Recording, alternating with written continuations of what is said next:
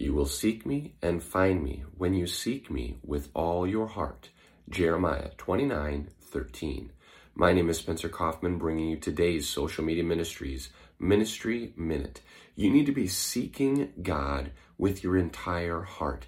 That means your whole being. There's another verse that says, ask and you will receive. Seek and you will find. That is in Matthew. You need to check that one out as well.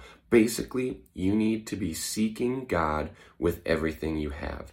That means with your wealth, with your finances, with your home, with your property, with your possessions, with your entire being. Seek God. What does that look like?